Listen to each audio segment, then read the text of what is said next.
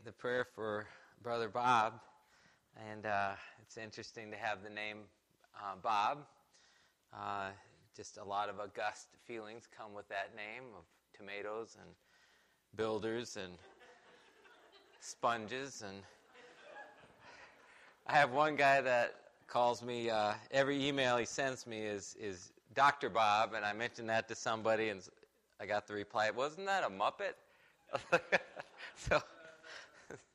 So, I guess it's good for one's ego. But Romans chapter 3, and we're going to do just, the next section is just the end of chapter 3 and all of chapter 4. And so Romans chapter 3, verse 21.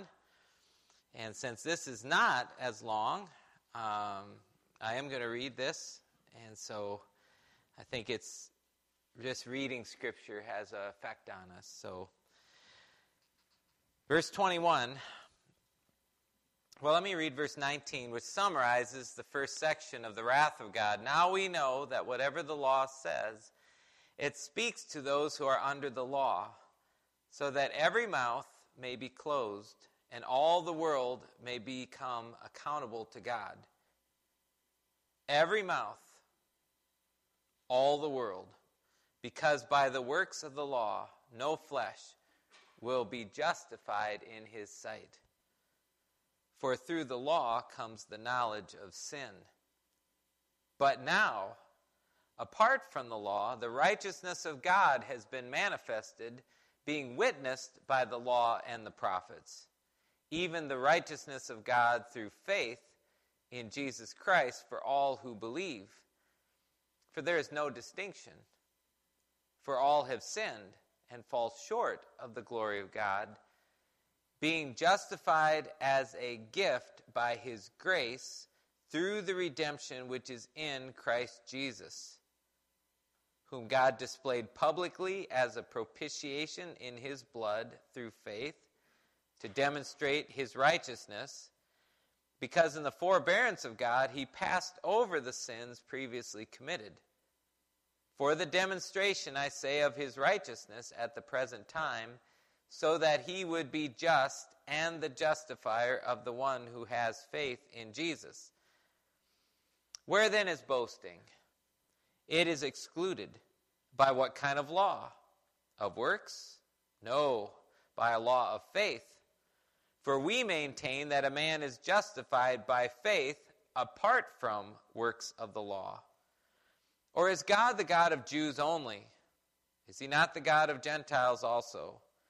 Yes, of Gentiles also, since indeed God, who will justify the circumcised by faith and the uncircumcised through faith, is one. Do we then nullify the law through faith? May it never be. On the contrary, we establish the law.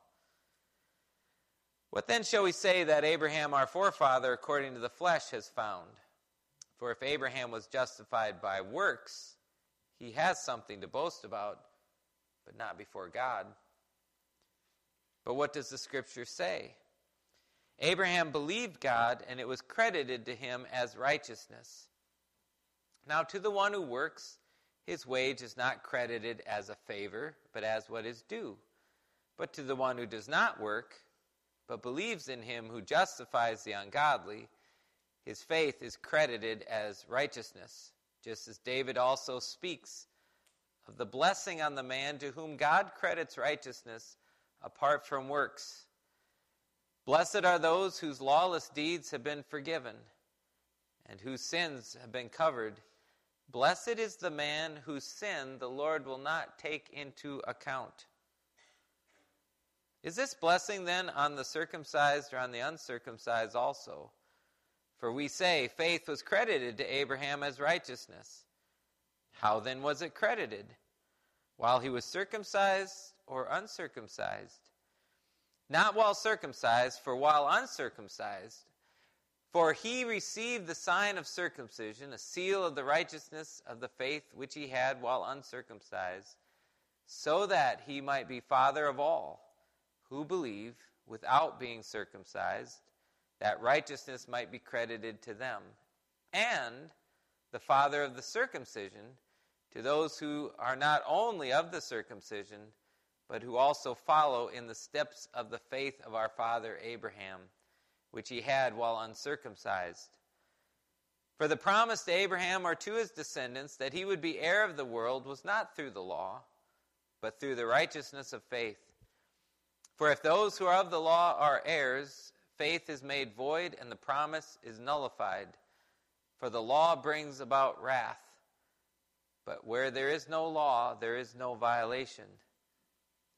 For this reason it is by faith, in order that it may be in accordance with grace, so that the promise will be guaranteed to all the descendants, not only to those who are of the law, but to those who are also of the faith, who are of the faith of Abraham, who is the father of all, as it is written, "A father of many nations have I made you," in the presence of him whom he believed, even God, who gives life to the dead and calls into being that which does not exist. In hope against hope, he, Abraham, believed, so that he might become a father of many nations, according to which had been spoken, "So shall your descendants be." Without becoming weak in faith, he contemplated his own body, now as good as dead, since he was about 100 years old, and the deadness of Sarah's womb. Yet with respect to the promise of God, he did not waver in unbelief, but grew strong in faith, giving glory to God, and being fully assured that what God had promised, he was also able to perform. Therefore, it was also credited to him as righteousness. Now, not for his sake only was it written that it was credited to him, but for our sake also, to whom it will be credited, as those who believe in him, who raised Jesus our Lord from the dead, he who was delivered over because of our transgressions and was raised because of our justification. Last time we considered that every one of us is a sinner. In that, and I'm going to use the word sinner, I'm going to use the word failure. Because it has the idea of missing the mark, I'm told, and I just like the feel of telling somebody, to describe it, to say you're a failure. That brings an offense with it. It's like, because that says you're too far gone. You've already blown it and you can't make up for it and you're done. Versus even you failed, try again, or something like that. To say you're a failure is to imply something's going to have to be done outside of you. And thankfully, this chapter and these chapters tell us what's done outside of us. Say, what did you do, God, to fix it? Because by the works of the law, he says, no flesh shall be justified. And he's echoing Psalm 143, verse 2, where it says that no flesh shall be justified, even if you're a servant of God, if God were to look. I mean, Psalm 130 says if he were to examine our works and mark our iniquities, none of us could stand. We have clear testimony in Scripture that we have blown it. And if only eating one forbidden fruit took us away from the presence of God, I dare say there's been a few pounds or more of fruit or other things or other activities in this room. So we've definitely blown it. So how are we going to be brought near to God? What is he going to do since it's beyond our hope? And this chapter, this section is so rich, so hopeful, because it turns the corner from the wrath of God to the righteousness of God. And so let me start with a question that my wife has asked my children. If you wanted to be known for something, what would it be? One of my children said, a hard worker. Okay. Another one said, a learner. If I remember right, a learner. So okay. If you were asked that question, what would you want to be known for? I would want to be known for, I love my grandkids. I would want to be known I was always there for them. I would want to be known I never gave up on anyone.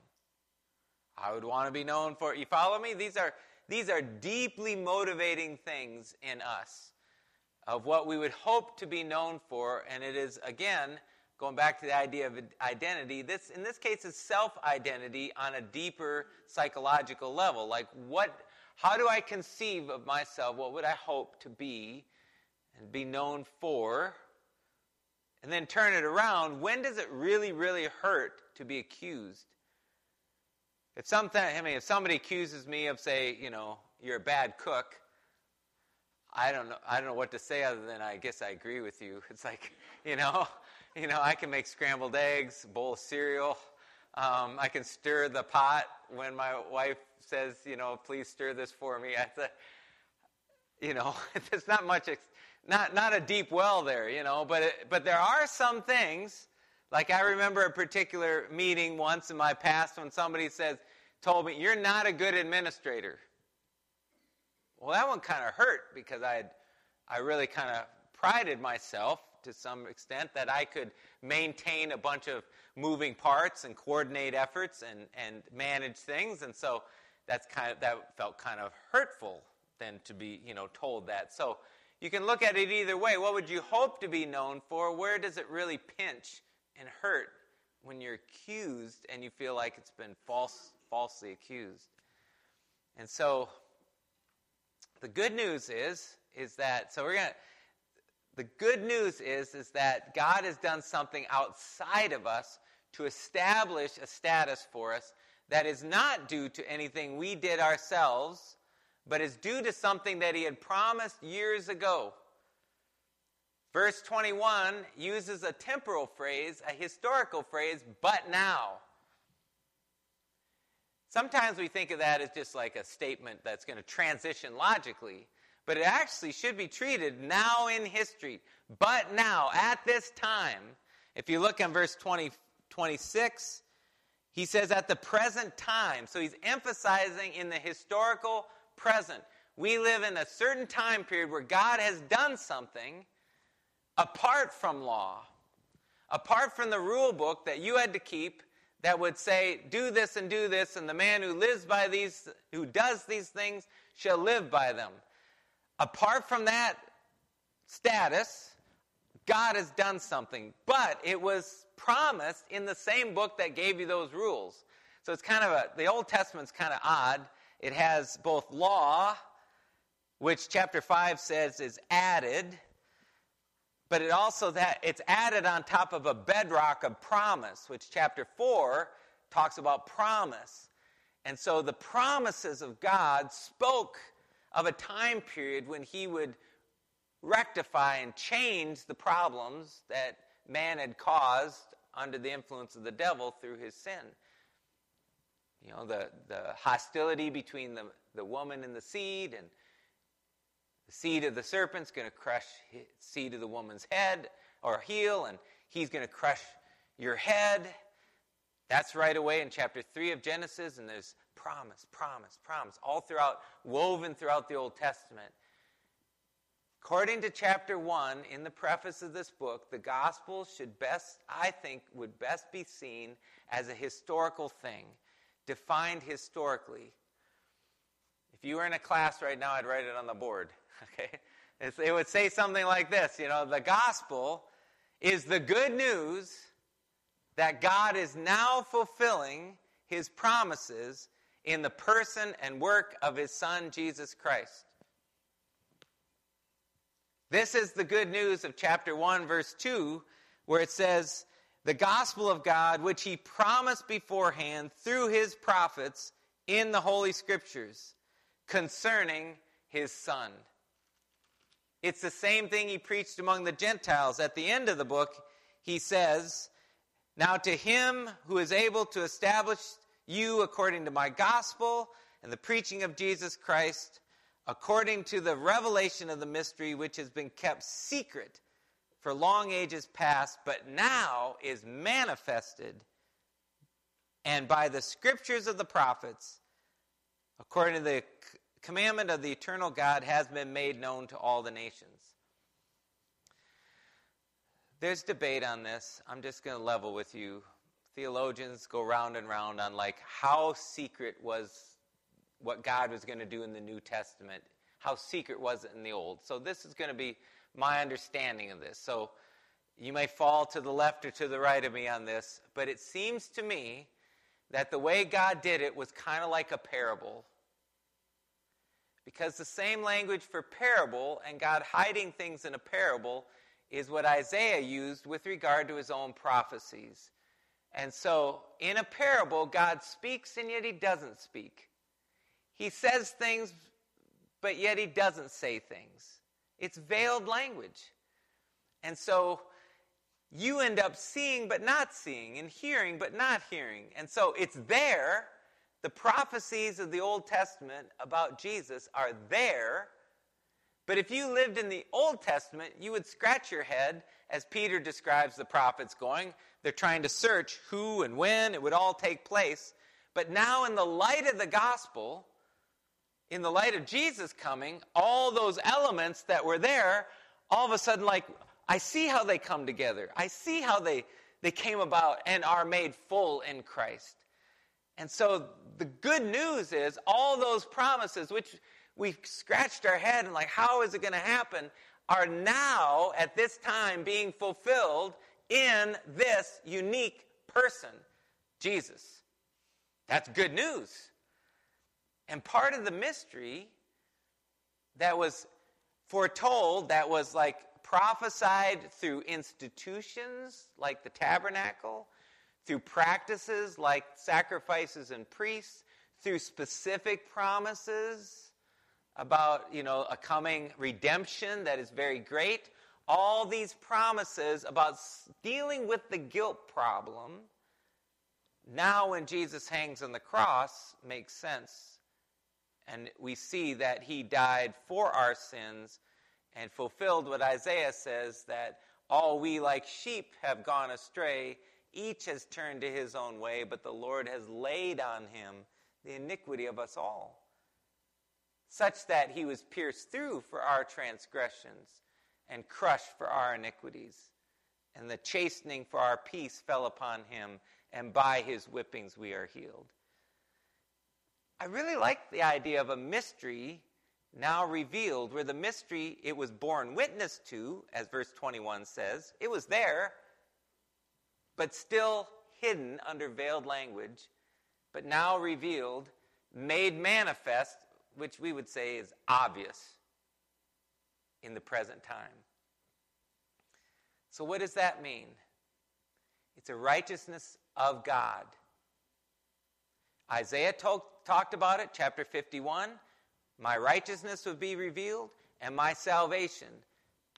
Chapter 1, verse 16 says that the salvation of God is based on verse 17, the righteousness of God. And so what Isaiah said would happen has happened. What is this righteousness of God? Picture yourself 500 years ago. You're an Augustinian monk. You've been scared into it by a lightning storm, and you find yourself with a Bible in your hands for the first time. You're about 20, and you start reading this book, and this book starts gripping you. And you start hearing this phrase is somehow good news, the righteousness of God. But it doesn't strike you as good news. How could the righteousness of God be good news for me, a sinner? It would appear like the righteousness of God should punish, which, according to chapter 3, in the beginning of the book of this chapter, actually says the wrath of God is part of what makes him righteous. How can the righteousness of God then be something good? It seems like there is two ways this can be interpreted. Luther took it as a righteousness that belongs to God. That's how he took it at first. But then he discovered that it was a righteousness from God that could be given, a status given to anyone who believed. And so we see in chapter 5, Paul uses the language of receiving a righteousness.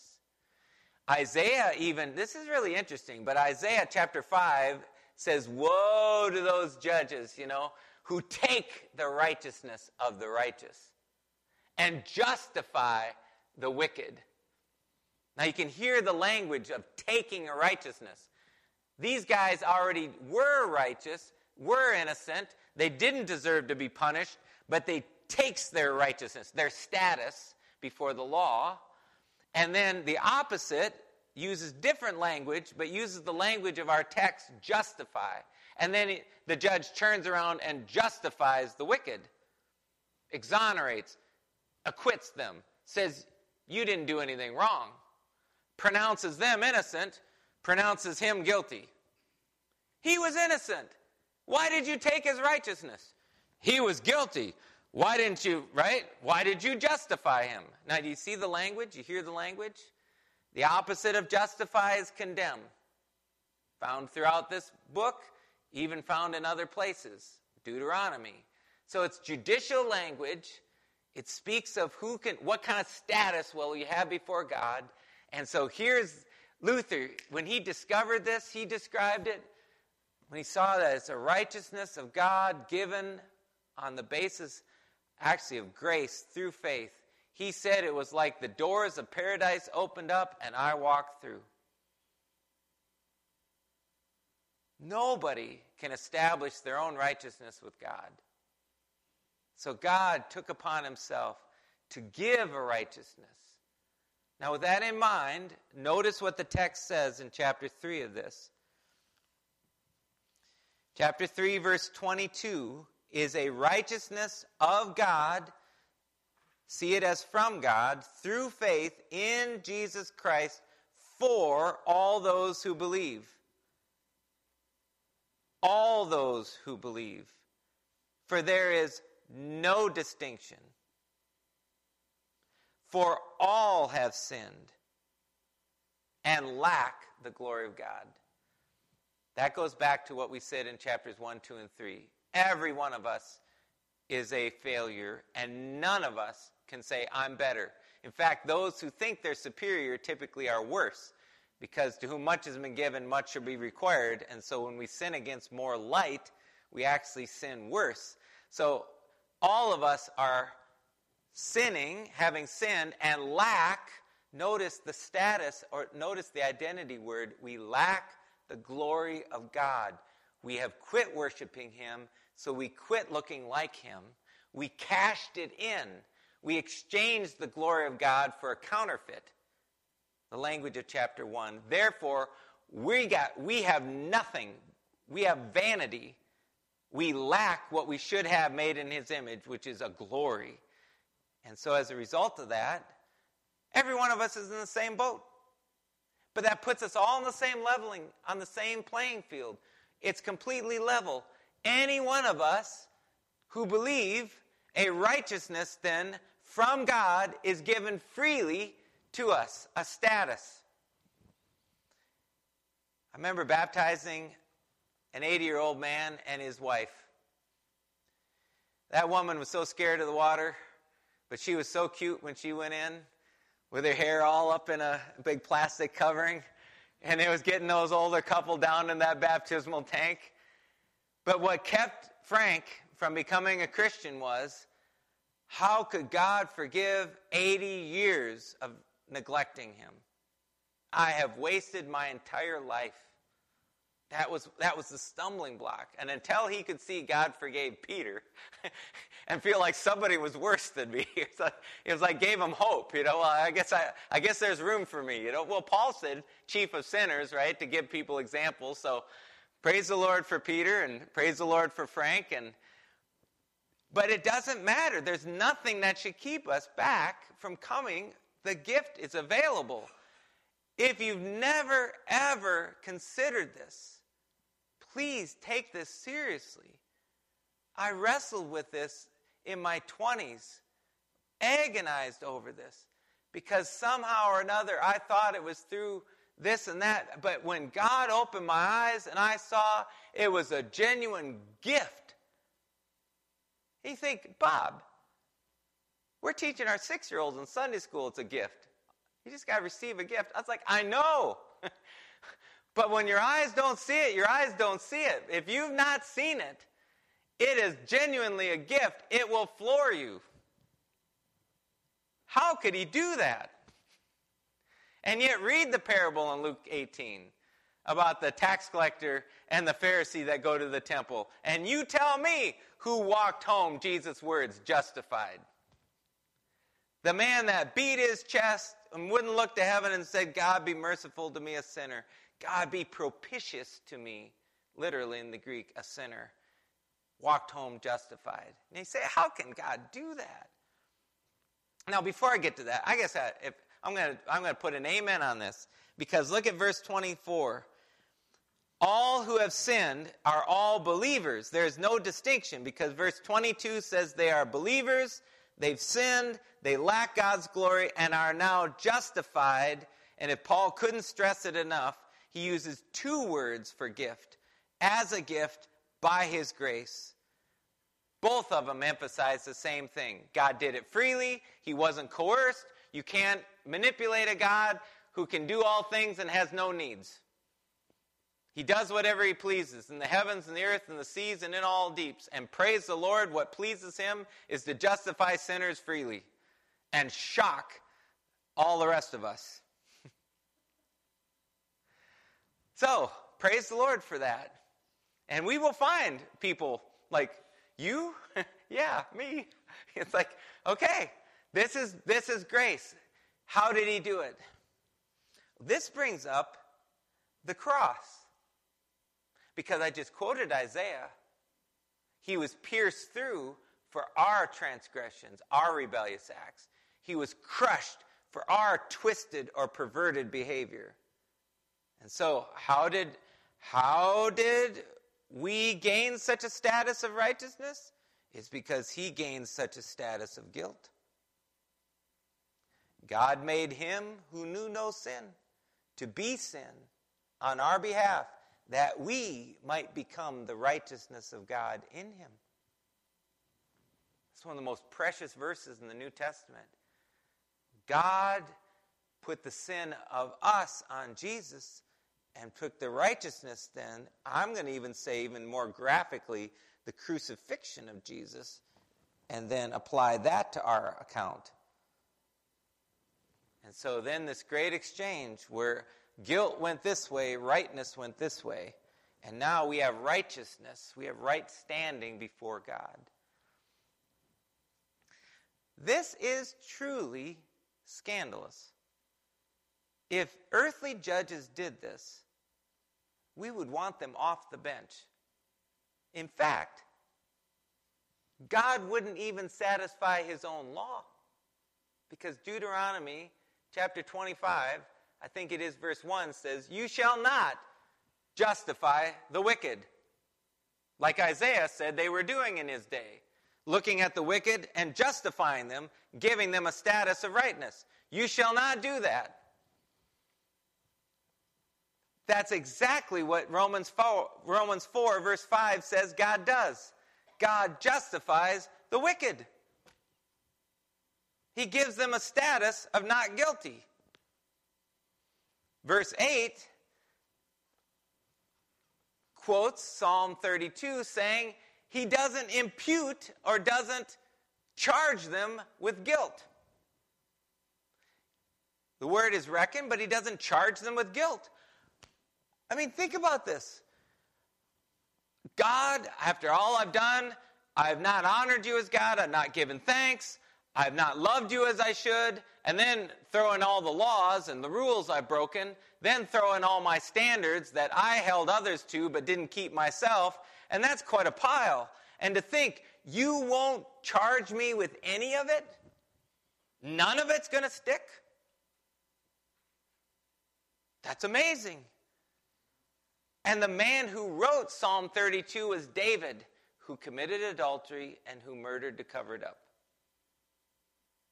And I remember this little old lady in a trailer court across from our church, and I go and talk to her about it. And then she'd go round and round. We go round and round. I think she was a believer. But she would get stumped by David every time. It's like she was good old Wesleyan lady. And it's like, murder and adultery, and he's going to heaven? I was like, yep. I mean, he's the one that wrote it. It's significant to me that God justifies the wicked because I'm wicked. And he does it through, chapter 3 says, through the propitiation, through the redemption which is in Christ Jesus, whom God displayed publicly as a propitiation. There is a $10 word that you probably haven't said recently. Propitiation. And I'm glad the New American Standard uses it because it is a very technical word, but it has a very clear meaning. There was a billboard once in between our big town and the little town where I served as a pastor. I don't know why it was there. It was there a lot. It was for a florist shop, and it had a flower on it, and then the little words underneath it says, "How angry is she?" Yeah. That flower is a propitiation, okay? Like, how many dozens will it take to turn her anger away, okay? That's what propitiation means. A gift that turns away anger. We saw from chapters 1 and 2 and 3, God is angry. There is just cause for God to be angry with us over sin. What is a gift so big that such anger could be turned away? Now, when you think about this, I had my 9th graders the other day. I was talking to them about this a little bit, and I said, okay, you guys, I know you don't always talk good to your mom, do you? They were honest, I could see it in their eye. Like, I mean, you talk back a little bit snarky remark, a little bit, well, why don't you try it or something? It's like, and if you feel bad about it, what do? You go to your mom and say, I'm sorry, I shouldn't have done that. I mean, you forgive me. Shouldn't have that attitude. And mom, she loves you, and she recognizes, son, I forgive you. Hug, and, different. You feel good, right? So it's like, well, now what if you, continued this rebellious attitude, like a lot longer? Can you just come to mom now and just say, hey, mom, I'm sorry. I'm sorry. What if you, continue it into adulthood and you arrange to have your mom's good name framed and taken away so that you can claim the inheritance and claim all her goods and just set her up? You're just going to come to mom then later and go like, hey, mom, I'm sorry. You're going to come later and go, oh, here, would $100? I dare say your mother would look back at you and say, I'm even more offended. Right? Can you imagine God? Oh, here, I'm going to pray some more. I'm going to really be good this time. I'm sorry.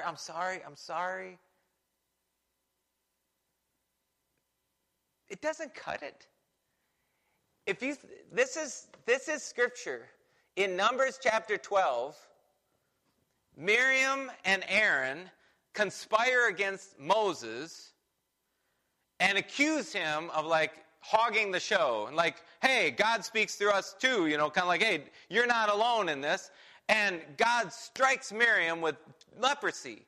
Moses, who loves his sisters, God, please take it away. Notice, we just get immediately, let's get the forgiveness going here, let's get this away. And God says, look, if she spit in the face of her father, she would still have to bear her guilt, for a time period, whatever. It's she didn't just spit in the face of her father. She insulted my chosen one. And this is my plan and everything. I'm paraphrasing there. I'm putting those things in there. So she has to wait 7 days.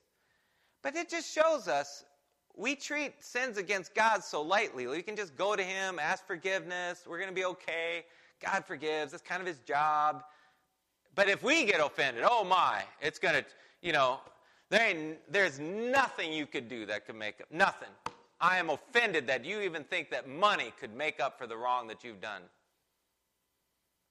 Well, it shows there's a conscience in us that's working, but it's redirected. It's directed in the wrong way. Where will you find a gift so great that would turn away the wrath of God? In Leviticus, when an ordinary Israelite sins, they would kill a ram, male, sheep, goat. When the whole congregation sins, a bull. Or the high priest who represents the congregation, a bull. Bigger life, more precious life. When a life is taken by murder, no sacrifice was offered. Not one valuable enough. Where will you find a life so valuable that the taking of that life covers not just one sin, but all of your sin? And not just your sin, but all the sins of people. Only when God's life is taken. Behold, the Lamb of God who takes away the sin of the world, John the Baptist said. Then the sin of the world is atoned for, is made up for. Then God can be satisfied and his wrath can turn away. That's why Paul says the cross is a display of his righteousness, his rightness. Without the cross, you have a problem. Chapter 3, verse 26, 25, and 26 says, you have centuries of God passing over sins previously committed. And they're big. David, the murder, the adultery. All these sins, right? You have God passing them over, and it looks like, well, I guess God's not that upset with them. I guess maybe they're not that big a deal. I guess sinning against God isn't that big a deal because, look, there seems to be a freely given forgiveness that shows long. At some point, God has to vindicate his name and say, no, sinning against God is a very big deal. Look at my son. That's what matches the offense you've given to my honor. Now I have displayed. That's what your sin really deserved, and it's my grace that doesn't put it on you, but put it on him instead. The amazing thing of this solution is it causes the conscience to be satisfied. It puts it at rest. Because your conscience, if rightly tuned, says you should be punished. And it won't rest until something is done to make up for the wrong done. But now, with one look at Jesus on the cross, you go, oh, an overly sufficient payment has been made.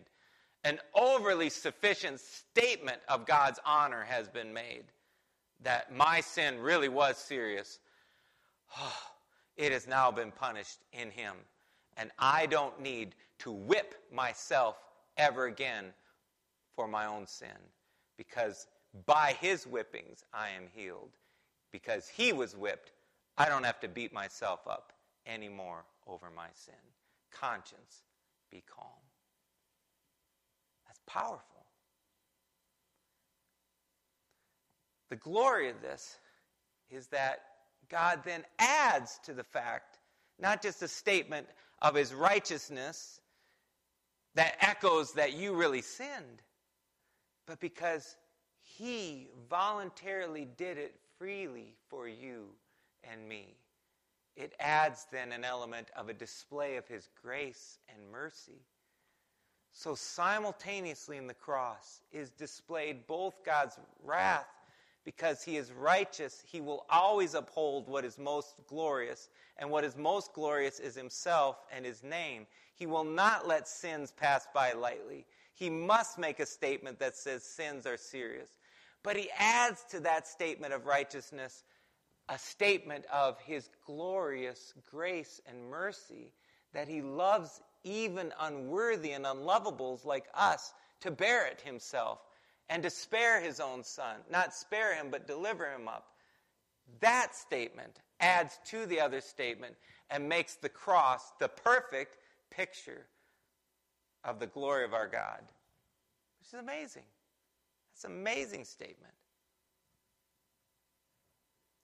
Until I saw all this come together, I didn't realize how small my gospel was. Because my gospel was like, God says the wages of sin is death. Somebody around here better die for it. I can't. You can't. We need a sinless one. Jesus, would you do that? And he dies for it. Which is true. Penal substitutionary atonement is true. But it didn't answer the question, why is a death necessary? It didn't answer the real problem, which is the harm we've done to God's name. Like chapter 2 says, verse 24, the name of God is blasphemed among the Gentiles because of you. What's going to make up for all that damage done to his character? The defamation to his character and name. Only the cross when he displays his righteousness. And so there's more to it even farther than that than we can go into tonight, because this passage doesn't do it. And that you have to add one more piece to the atonement, and that is the union with Christ. If you don't have union with Christ, it can then look like he just kind of arbitrarily grabs somebody and throws all the guilt over there, even if he's willing and even if he's qualified. But no. It's even one step further. As Moses in the wilderness said, I and your people, and God then made covenant with Moses and his people. Jesus says, I and my people, and Jesus marries his church. And this very indebted woman marries this very rich man, and the moment the union is sealed through faith, all her debt is absorbed in his riches. And all his riches becomes hers by right. That is the glory of the gospel. Isn't that good? So God be praised for his great grace. Once Paul lays that out in one paragraph, which is the most glorious paragraph, this is amazing in Romans, then he moves on to then say and make a couple statements. And I'm going to reverse them, because the first statement is you can't boast. But the second one is, God is one, and this is the same solution for both Jew and Gentile. There's no different solution. It's the cross for both of them. Now that makes sense after chapters 1 and 2 and 3. The wrath of God was for both of them. They're both failures, so the solution is for both of them. And so, how's he going to prove this? How is he going to prove that just believing, in other words, receiving, you actually believe the statement of God's grace given through the cross, and as he offers Jesus to you, you believe his heart that he really means it, and you welcome it, and you just rest on that. So as you rest in faith on that gift given to you, it's just a gift, amazing gift, that applies to all sinners, Jew and Gentile, or as we use by analogy, churched and unchurched, booked or not booked, everybody. And so there's one God. How are you going to prove, Paul, this applies to everybody? He uses his key star example, Abraham. And says, it says of Abraham that he was justified through faith. It says it in Genesis 15:6. He received this status through faith. And so, when did he receive it? While he was a Gentile or while he was a Jew? Which is a historical question. When was he circumcised? He received this in chapter 15. When God put him in a coma, a deep sleep.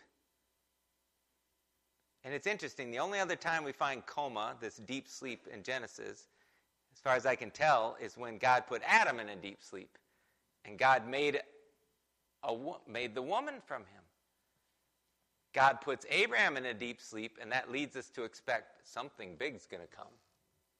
I wonder what's going to come. Well, in the context of the chapter, it says a seed is going to come. A child is going to come. From you, Abraham. You're not going to adopt. It's going to come from you. Abraham believed in the Lord that it's going to come from you, come from him. And so Abraham then, it's interesting, God puts him in a deep sleep. And while he's sleeping, he hears prophesied what's to come, and the land is going to be given to him. That's confirmed. And the covenant is made with Abraham, all while he's asleep, which definitely shows unilateral grace. What follows later involves his obedience and things like that. But at this moment, and what starts the whole thing, is faith and faith alone. Amazing. He's asleep. Anesthesia God size. So, he received the justification, the righteousness through faith, while he was a Gentile. Good. That was helpful. Because now it applies to Gentiles.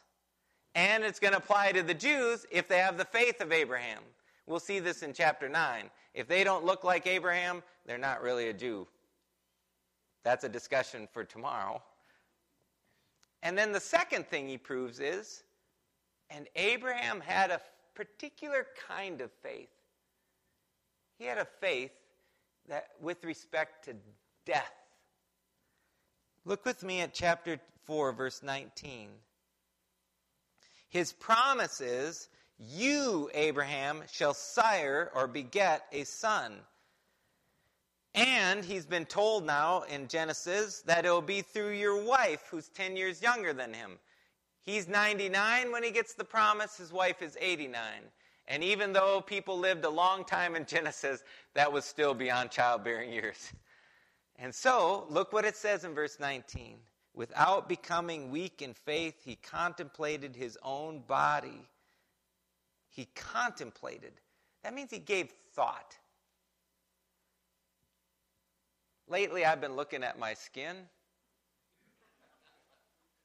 When I'm writing at my desk, and I'm going, you sure are wrinkly. It's like, you don't look the same as you did when you were younger. You know? And I'm like, it ain't going to improve much in the future, is it? It's like, I'm getting older. You know? And Abraham took a look at his body and goes, yep. You really are 99. In fact, the text says, now as good as dead, since he was about 100 years old. And he looked at the deadness of Sarah's womb. Notice Paul's language is very particular, deadness. Yet, with respect to the promise of God, he did not waver in unbelief. I love that. He did not waver in unbelief, but grew strong in faith, giving glory to God, which is always the essence of faith. God's going to do something. God's going to show up. God can handle this.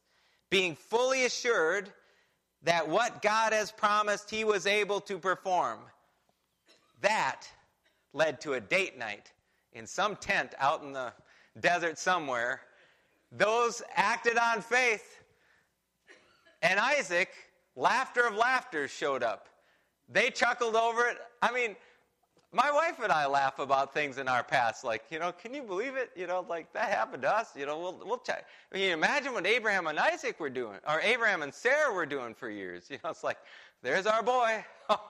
Boy, that's an interesting one, isn't it, Abraham?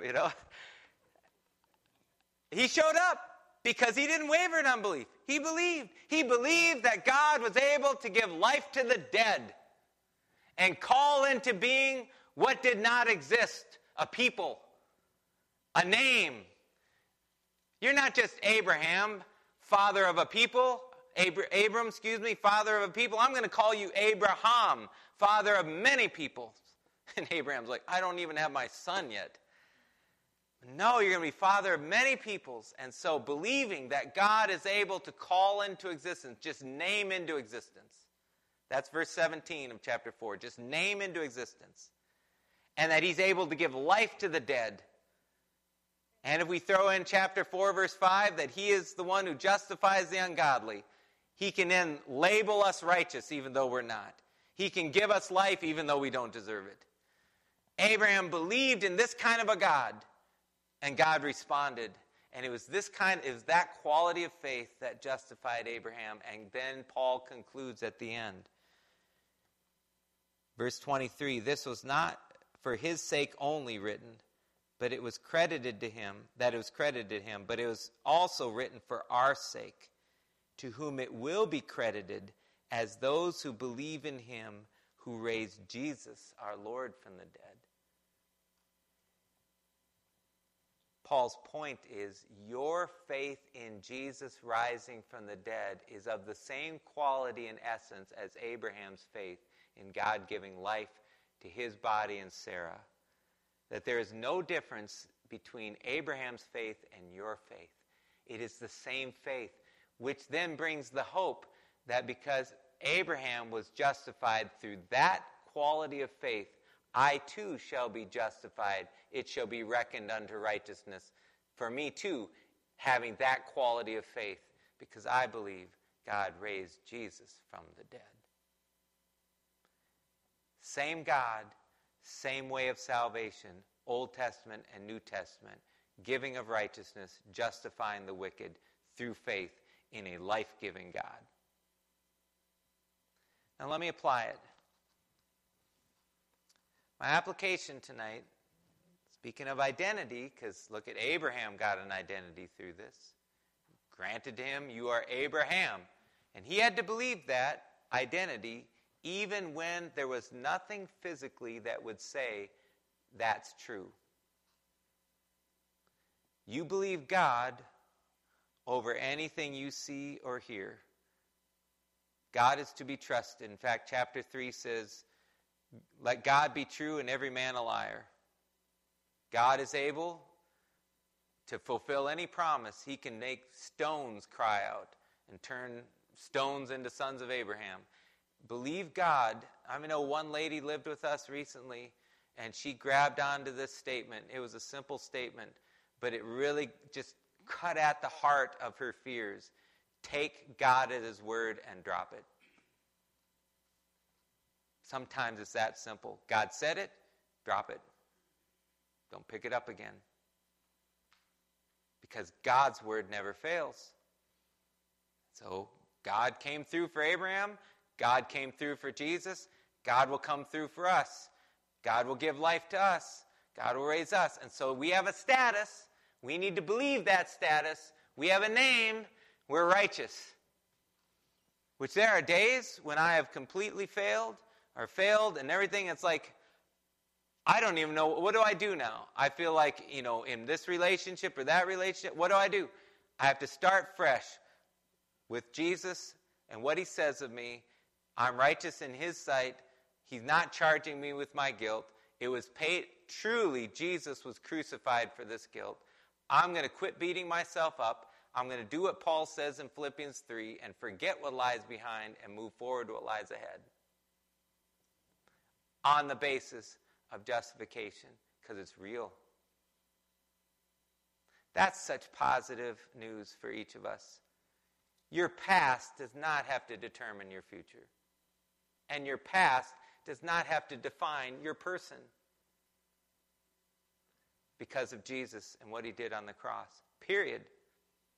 And for some of you tonight, you need to believe that and start fresh and walk home today lighter. Because you don't have to carry that shame and blame and guilt. It's gone through faith in Jesus. He got beat up for it. We don't need two of you beat up for it. You know what I mean?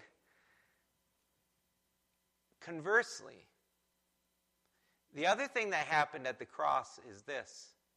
You died. When Paul explains in Galatians about justification, he says, I have been crucified with Christ. I have been crucified with Christ means his death is reckoned to my account. I have been executed. As a criminal before God's law, I died. And the law can do nothing more to me because the wages of sin is death. I died in Christ. Therefore, I am freed. Can't do anything more to me. The flip side of that is I lost my identity. Anything else that would like bolster me and make kind of like prop me up and speak well of me is gone. It won't help me anymore. It's kind of like wanting a better GPA when you already graduated from college. Sorry, 4.0, 3.5, or like they said, somebody told me up at Hillsdale College, C's gets degrees. It doesn't matter. You graduated. You're done. And when we all step into heaven, it ain't going to matter. Well, how spotless was your record? Well, it's kind of messy.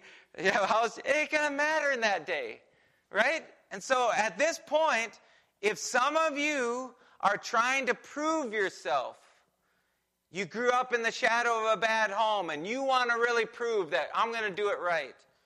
I'm going to do it different than Dad did it. I'm going to do it different than Mom did it. There's nothing to prove now that you're a Christian.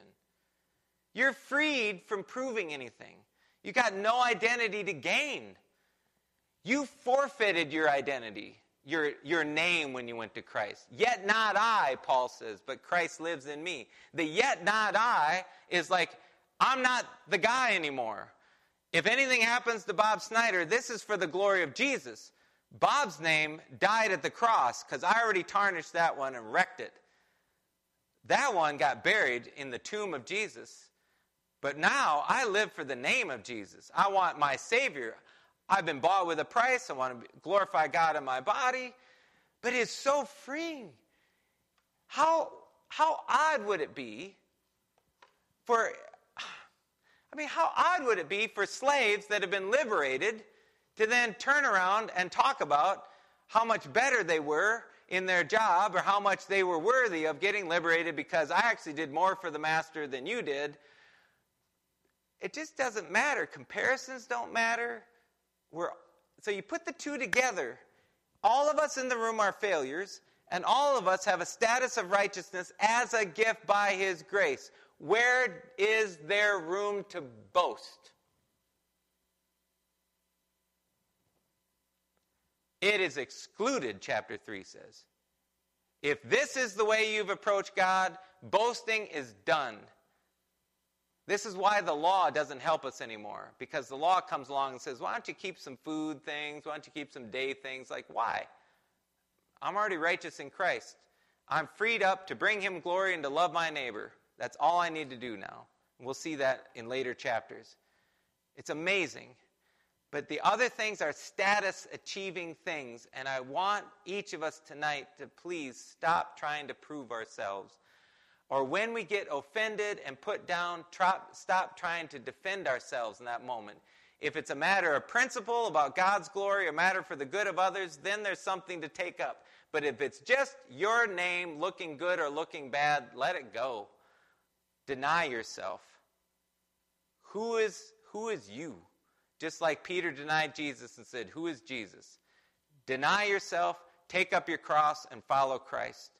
If He was willing to look bad for you, and I tell you, being on a cross, butchered and naked, with your sin and mine hanging on Him, if He was willing to look bad for you, I think we can be willing to look bad for Him. What does it matter to us? Let's let our name go. Honestly, it'll be so freeing. And I have seen it in the Church of Jesus Christ, where names are dropped, and it doesn't matter who gets the credit for things and whose idea gets done. Things really work for the kingdom. And so please take this into account. This is our second layer from Romans. We saw that we're all failures from chapters 1 and 2 and 3, and now from 3 and 4, we've seen the righteousness given to us that held up the righteousness of God, and we are laying down our own name and saying, only the name of Jesus now. Those two put together say, what do I have to prove? I'm already going to inherit heaven. And so let me pray tonight as we close, and then we'll pick it up again tomorrow morning. Father in heaven, Lord, we are grateful. Tonight, Lord, you enabled us to truly sense and walk close to the cross of Jesus and see the glory, your glory displayed, and your Son's glory. Father, it would be shameful for us to cash that in for a mere promotion of ourself, of our own name, to take advantage of it and now to try and prove something of ourselves. Lord, let us live in the glory of the gift, in the glory of the name given to us, the name of Christ, and wear that jersey proudly and be so happy that we can be on this team. And so we commit this to you in the name of Jesus. Amen.